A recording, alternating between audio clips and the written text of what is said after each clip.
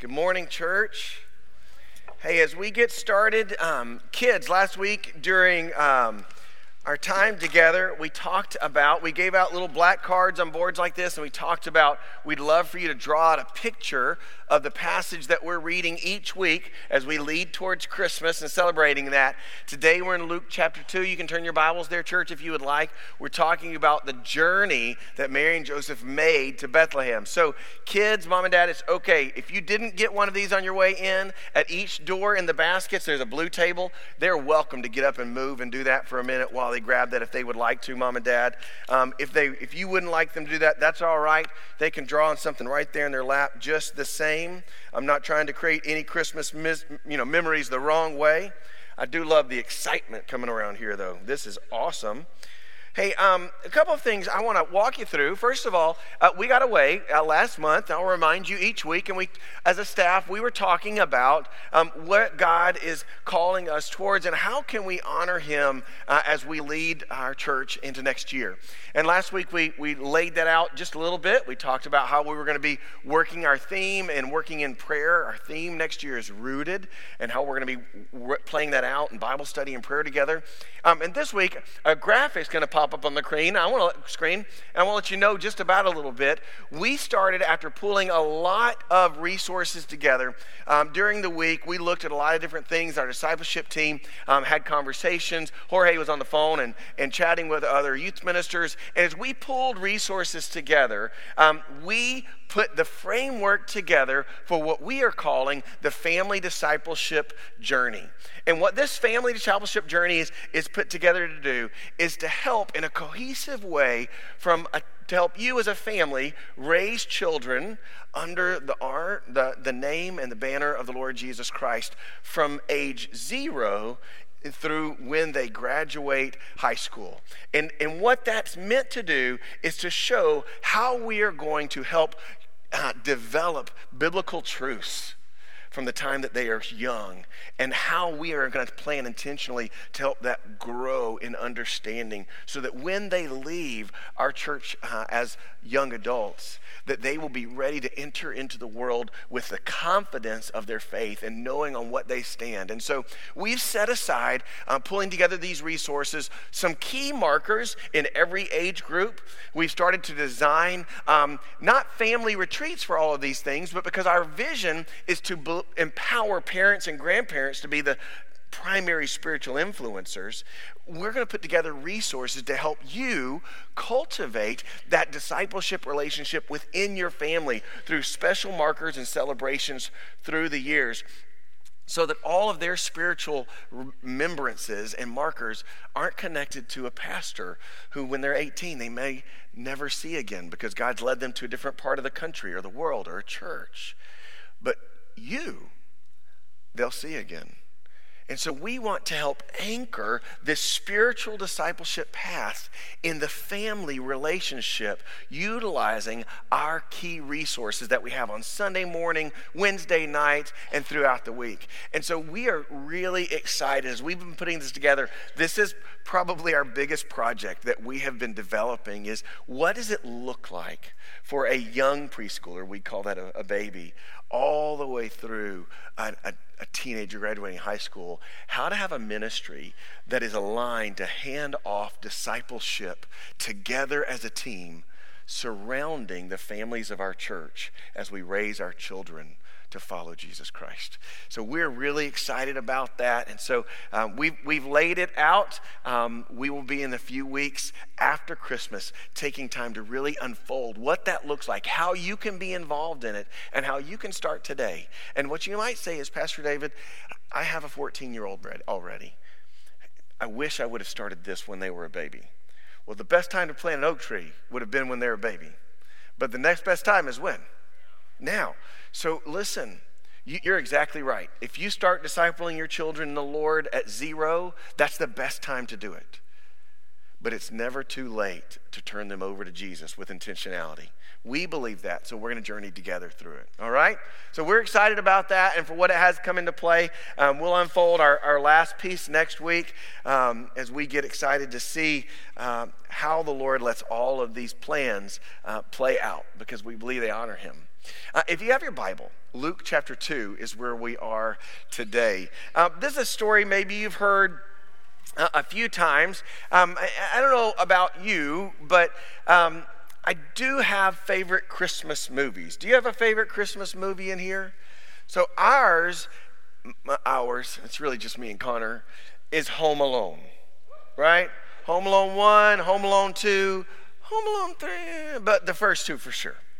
And this is what we realized when we were watching that with Connor for the first time. Like, we were stopping it all the time, like, oh, that would have killed him, son.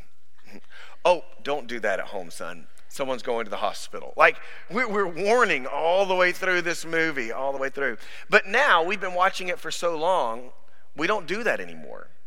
We watch it, and if the phone rings, I'll get up and take a phone call during the movie. We still love watching it. It brings back great memories. It makes us laugh.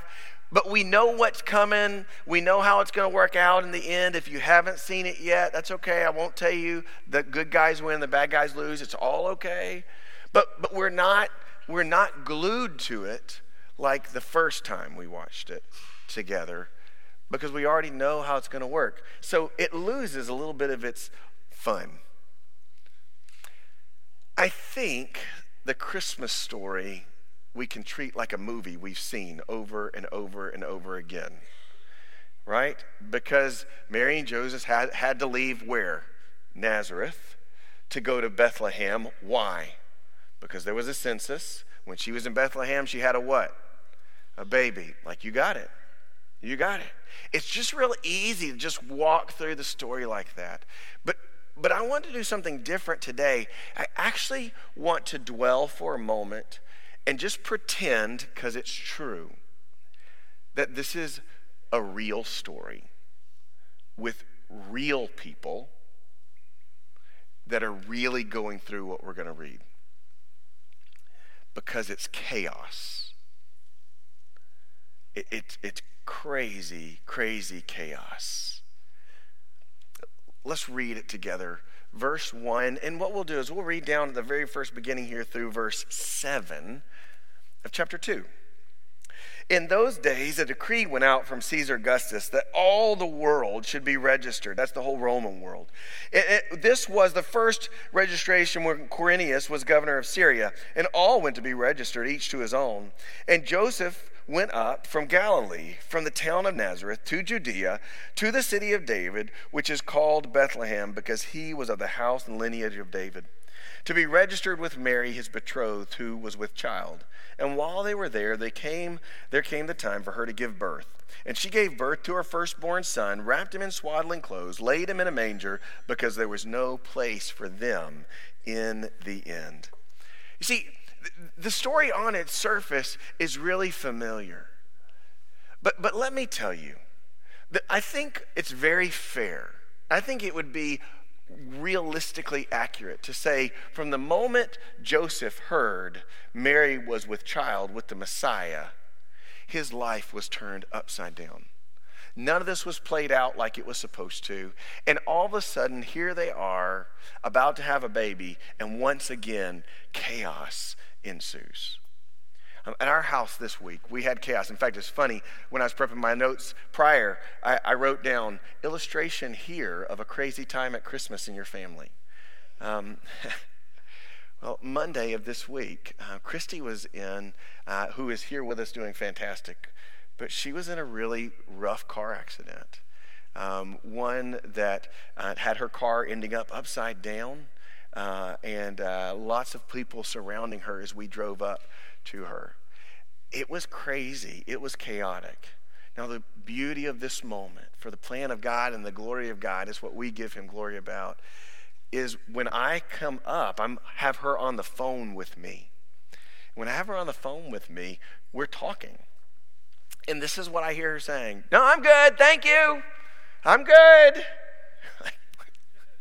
This is the weirdest, I've just been in an accident and I'm upside down conversation I've ever had. No, I'm good.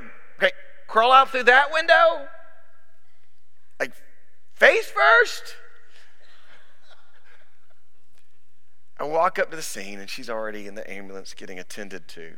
And I talked to the police officer and he said, I never in my life thought I would walk up and see your wife sitting on the roof of the car waiting for us to knock out a window so she could come out and get checked out.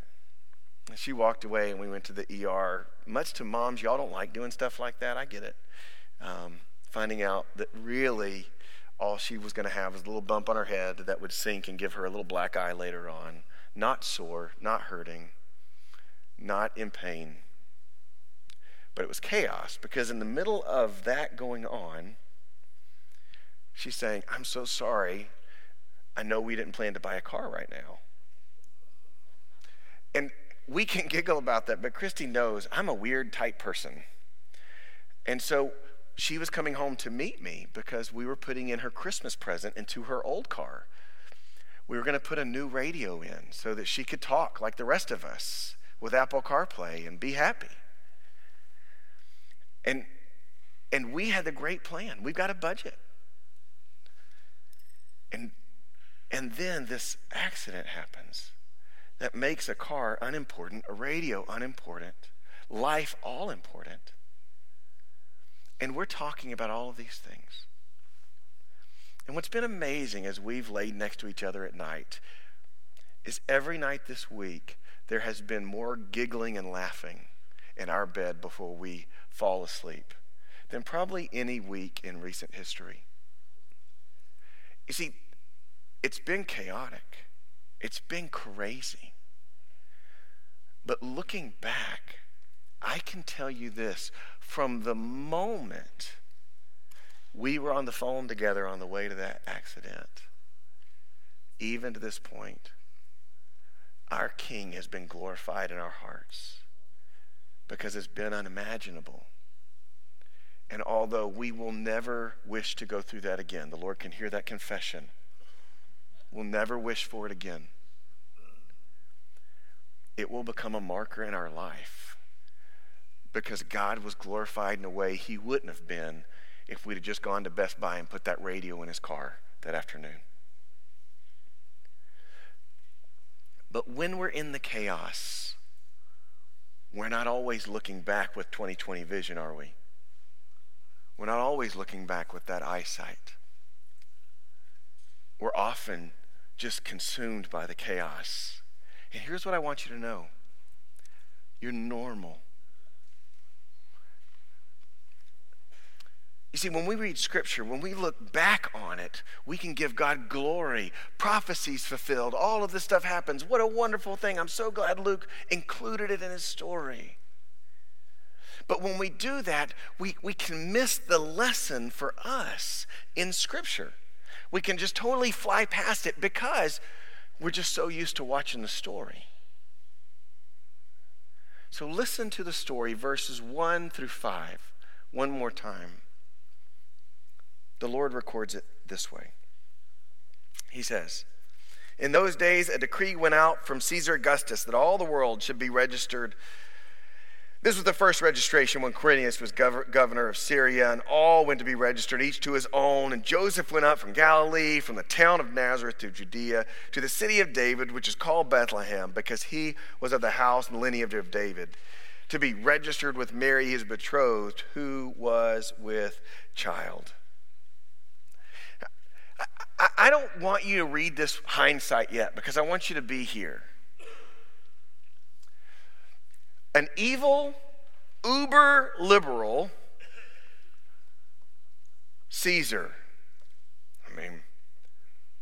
dictator, president, authority, who flaunts his unbiblical, un-God-honoring, sexually immoral lifestyle and pushes it on everybody else, who's got an ego that wouldn't fit in the church. When my wife is 9 months pregnant, about to give birth, decides it's the time to make me do something else that proves he's ridiculous. Joseph probably heard that, and he probably thought, prophecy's going to be fulfilled. This is going to be such a great day. Let me just pour the math out for you. Mary's 9 months pregnant. The journey is 90 miles. If you walk or ride a donkey, 8 hours a day at 2.5 miles per hour, That's a 24-minute mile for all of you guys. Then it's a 4-day experience. 9 months pregnant. It's the desert. There's danger on the way. If you don't want to rock, no problem. There's a donkey. Pregnant ladies, are you thinking, whoa, what an awesome option. This is going to be great. See, if I'm Joseph, this ridiculous man is forcing me to take my pregnant bride on this dangerous journey simply to feed his ego. Glory to God. Not at all. Mary, ladies, I tried to put myself in your shoes, but it's a shorter statement. What would be going through your mind? Pleasant thoughts about Caesar, like, think back to Gabriel. He told me I'm having the Son of God. I bet God's at work through this Caesar man wanting me to make this ridiculous journey. 9 months pregnant. I wonder if her prayer was, Lord, just let the baby hold till I'm back home around family again. Because Joseph's in a mood. He's been watching the news again. It's already started. Do you feel the annoyance of this moment?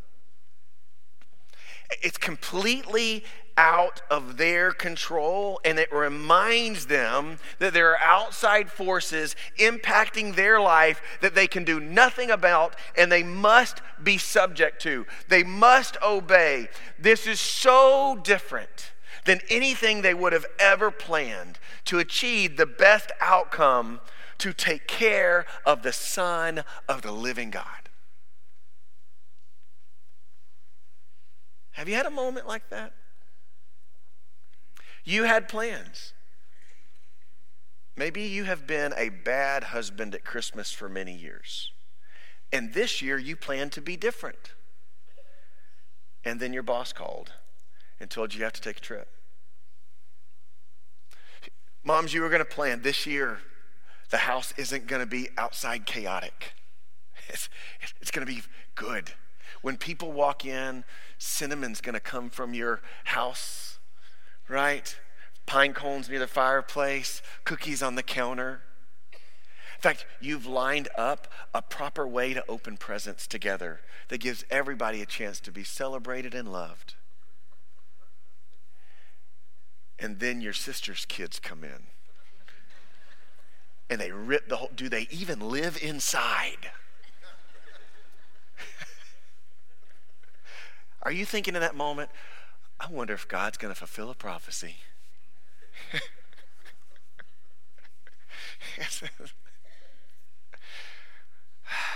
No.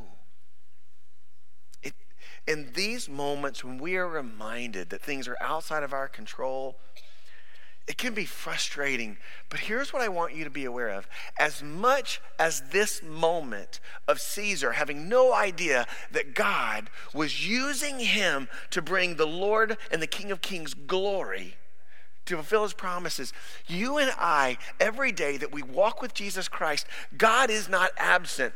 You are not a part of the story in some random string of life. You're a part of his story by his choosing. And so what is going on in your world? There's always a way for him to be seen because he's not out of control just because you are. Romans 13:1 says this, let every person be subject to his own authority. Ooh, that's hard. For there is no authority except from God. And those that exist have been instituted by God. What that means is there's no crazy Caesar out there in the whole world that has authority to act outside of the authority of the king. I'm not saying that that means God signs off on sin, but it does mean that their authority doesn't usurp his, which means he's at work even in their sinful fallen state. Daniel chapter 2, verse 37 and verse 38. Daniel's talking to the king. All right, and he says this, you, O King of Kings, to whom God of all the heavens has given the kingdom, the power and the might and the glory. and those whose hand he's given, wherever they dwell, the children of man, the beasts of the fields, the birds of the heavens, making you rule over them. You're the head of gold. Here's this big tower going on. Daniel tells Nebuchadnezzar, you're the gold head of this idol that will stand through the ages, that will eventually fall down. But you didn't put yourself there. Even that was out of your control. God was always in control, and it was for his glory. John chapter 19, verse 11. And Jesus answered him, talking to Pilate, about to be crucified. You would have no authority over me at all unless it had been given to you from above. Therefore, he who delivered me over to you, he has the greater sin. He's talking about Judas here. But in this big picture, what he's saying is God is in control. And so instead of just flying by these first 5 verses and thinking, yep, prophecy fulfilled, I'm going to check my Bible study bookmark off, pass the Bible quiz on Facebook that they always say only 1 in every 47,000 people can pass, they're lying. Yeah, I know some of you are like, I'm not that smart. I didn't say that. That's between you and your spouse. I'm just telling you, it's not about checking off boxes. There are just going to be moments in your life that seem unbearable and they grab you. And what they're doing is they're tempting you to grab hold of the rotten fruit. This fruit that just wants to yield and reflect back to whatever's out of your control, something angry and sinful back at it. But here's what I want you to hear. Don't bite that fruit in your frustration, whether it be this Christmas or whether it be tomorrow or whether it be in April. I think God inspired Luke to record this so that you and I would be reminded to hold fast, to endure in those times, to know that God is in control even when I can think of 107 different ways to give you glory, God, than losing my job, being in a car accident, losing someone I love, or having another chaotic Christmas where 3 relatives leave crying. Will you endure and glorify God even when things outside of your control are making an impact on your life? Verse 6. Let's read along. The Bible says it this way. And while they were there, the time came for her to give birth. Don't rush it. Don't rush it. Has it been a pleasant journey if it's your family so far? No. In my family, it wouldn't have been. Pregnant wife on a donkey 4 days, 8 hours a day. Not pleasant. We've been praying the whole time. Let us get back home. And we get into town, and what happens? It's time. You know what the first word out of my mouth would have been? Can't you hold it? It's just, we'll do this real quick and we'll go home. I can totally imagine Mary and Joseph saying, are you kidding me? We're trying to be good citizens. We've tried not to complain because God gave us this child as a blessing, and that blessing would be the whole world. But God, can't we just catch a break? It's just like dominoes, like one's falling after the other. And I want to blame Caesar, but been doing that for 4 days, and my wife's already told me I can't do that anymore. She's tired of hearing it.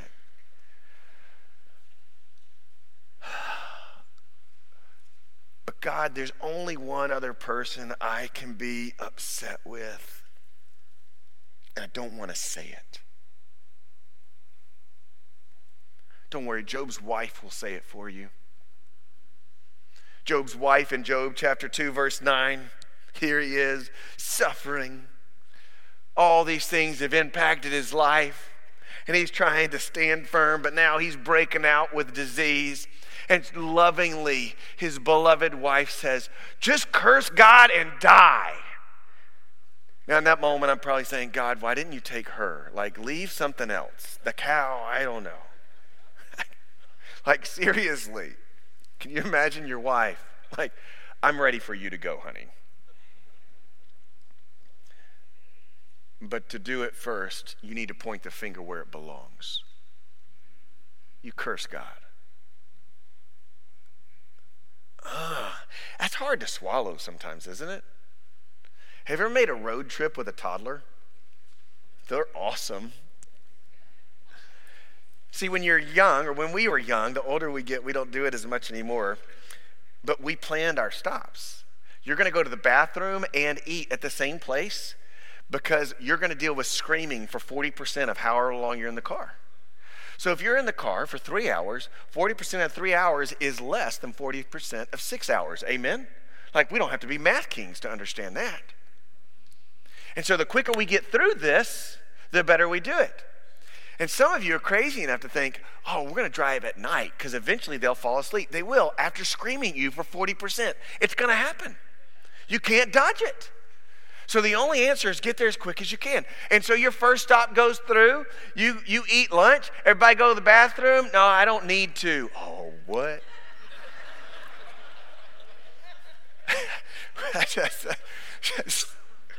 Everybody needs to go. Try. I can will it on you. Dad, I can't. All right, well, you better not. I won't, Daddy. 30 minutes later, it's now dark outside. The streetlights don't work where you are currently, and you're not familiar with this road because an accident blocked the way you knew.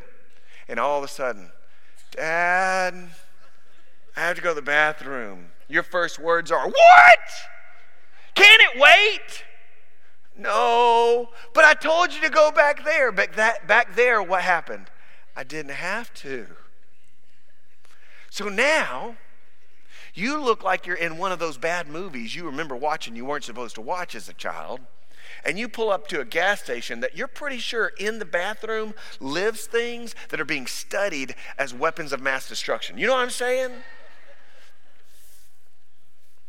I mean, there are 3. You can't be mad. I mean, you can, but have you been there? Mary and Joseph have already been on this journey. And they're in this moment. I just wonder if they just think, is creation itself against us? I would have planned this differently, God. If I was writing the story, not that you're a bad story writer, the couple would have miraculously made it home before having the baby. If I were writing the story, we wouldn't be uncomfortable, sore, and angry with one another. How are we fighting and the Messiah is in my wife's belly? This can't be good. You can't be involved in this. Hebrews 4:15. The babe would become a priest. And Scripture says that we have a great high priest speaking on behalf of us to the Father, who has been through it all. Who's been through it all. Rough road trips, all the stares, all the looks, as if domino after domino would say, couldn't he catch a break?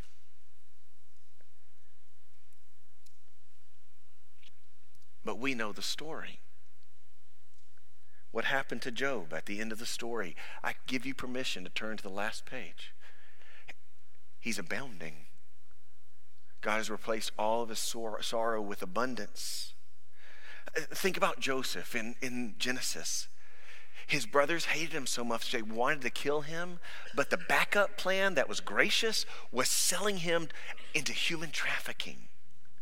That's the backup plan. And his story ended up bringing God more glory than he would have ever imagined. Look at David, a shepherd boy, forgotten, not even thought enough about by his dad to come out when the prophet came to town. But his story ended up amazing. Even though those men had no control over their story. And they wouldn't have written them the way that they were written. The way that they were written created something better than they would have ever thought on their own. Listen to what Jesus would say in Matthew chapter 6, verse 31 through 34.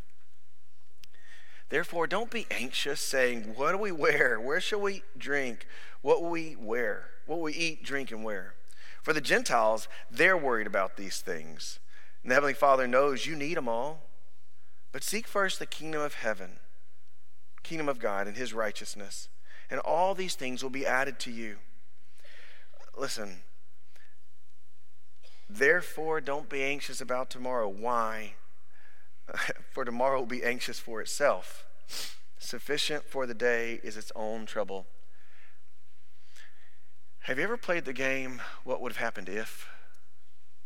What would have happened if God didn't intervene here? What would have happened if yada, yada, yada? What Jesus is saying here is stop it. Stop it. Stop playing the what if game.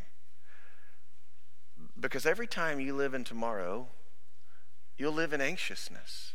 And I made you for better. But somehow along the way, we think Scripture is wrong and we're right. But God, if I think about tomorrow, it takes me out of today, which is preferable to the frustration that I'm feeling. And Jesus would say, absolutely incorrect. Thinking about tomorrow continues the frustration and the anxiety of today because you're looking at yourself in the mirror as you dwell upon your future. Instead, trust me. Trust me that when creation feels like it's completely against you, that I am at work, and look for me. Just like you look for Jesus in Mary's story, it's easy to say, it's okay. We know what Caesar's doing. Fulfilling prophecy. It's going to be all right. No, the Lord is saying exactly. Creation's not out to get you, even in your worst moments. But I'm still not sure Joseph is in that mindset. I'm not sure I would have been. And I don't want to make Joseph David. But look at verse 7. Because to me, this is like the cream of the crop. And she, that's Mary, gave birth to her firstborn son, wrapped him in swaddling clothes, and laid him in a manger, because there was no place for them in the inn. What a sweet picture. Perfectly kept wooden roof stable. Probably had a pergola on the side. Some vines growing up on this side. Roses. I mean, they don't grow there, but it's okay. Here she is wearing that perfectly blue outer garment. Super clean. Childbirth was effortless, I'm certain. No crying he made, the song said it. And the animals, they... It's so wrong, isn't it? It's so wrong. If the animals were kept in a barn under the house, it was the way you heated a house in the winter because they heated one another up and it came through. What do you think heated it up? Eating and sleeping and living in the same quarters. It would have smelled horrible. It would have been gross. If it's a cave, it doesn't matter. Watch where you step, honey. But I need to sit down to give birth. Not there. Right? Wrapped him in swaddling clothes after 4 days on the road. It's good. It's a clean pick. Laid him in a manger, which is a stone feeding trough. Do you know what we'd use a feeding trough for? Feeding animals. Do you think the animals, and they could have, miraculously in preparation for God, saliva that thing perfectly clean. Right? Just all of a sudden. What is it, like a dog's mouth has 97% less? That's not true. I mean, even at their best,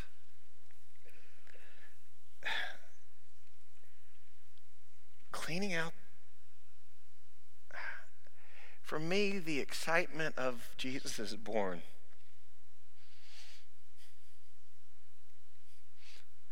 With God, I must be such a loser.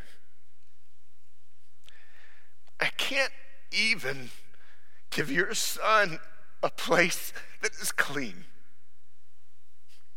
And I've been yelling at Mary. I've been on this trip, and it's not Caesar's fault. And it's not creation's fault.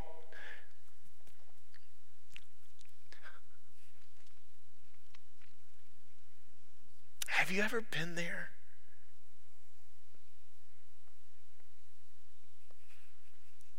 God, I just want to quit. Like, can I quit before the story starts? Because I don't like who I've become. I don't like who I am. And I'd love to blame it on Caesar. And I would love to blame it on the terrain. But just feel like I keep messing it up.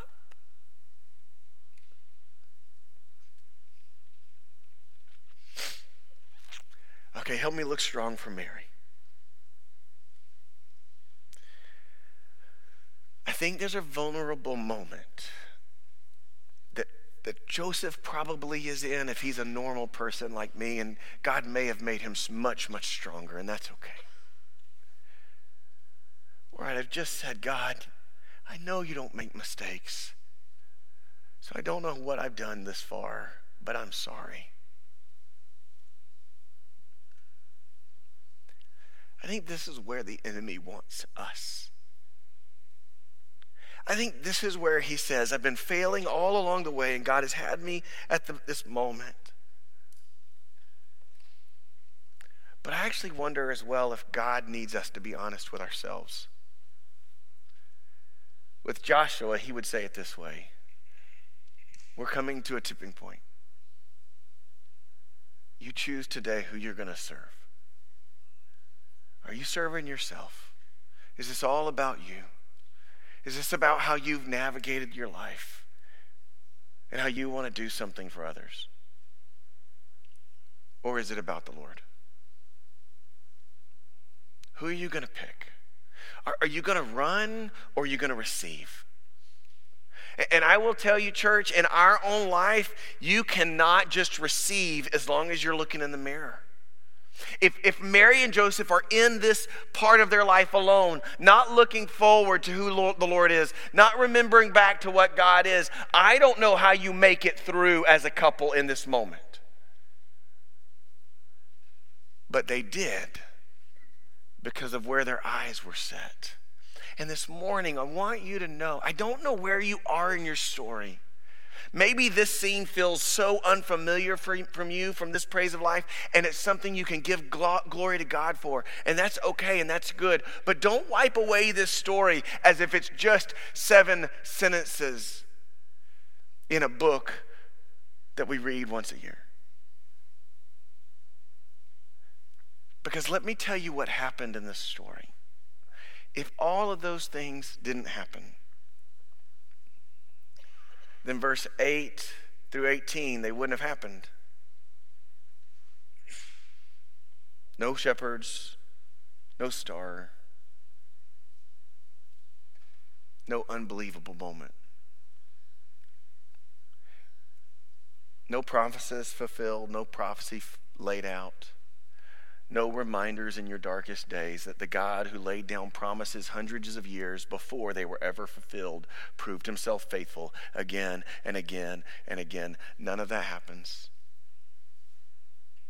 None of it happens if something outside of Mary and Joseph's control created them to go on a journey where creation itself proved it out of their control met with a moment where even the best that Joseph and Mary had to offer seemed embarrassing. Now look in your Bible, Luke chapter 2, verse 19. But Mary treasured up all these things, and they pondered them in their hearts. Trash became treasure. I want to pull you to your story. You see, the beauty of this moment is the shepherds came and saw, and they left praising God. And God said Mary treasured all of it in her heart. Not part of it, all of it. Like the journey. Like the having a baby in a foreign town. Like the laying your child, the Son of the living God, in this thing. It became a treasure. Because the beauty of God captivated her eye, and the glory of God made beautiful all the rubbish that she couldn't understand when she was in the moment. That gift is not just for her. It's for you. It's for me. And so this Christmas, let me invite you into the story that God has been writing in your life. Do you realize, if you are a Jew or a Gentile in the room, Jew or not Jew, that you are evidence of prophecies fulfilled? Like you are. Do you realize that this story, foreign and familiar, was recorded not just for the purpose of historical record, but to encourage you to keep your eye on Jesus, the author and perfecter of our faith, who had it rougher than you and me. And his mom still treasured it all.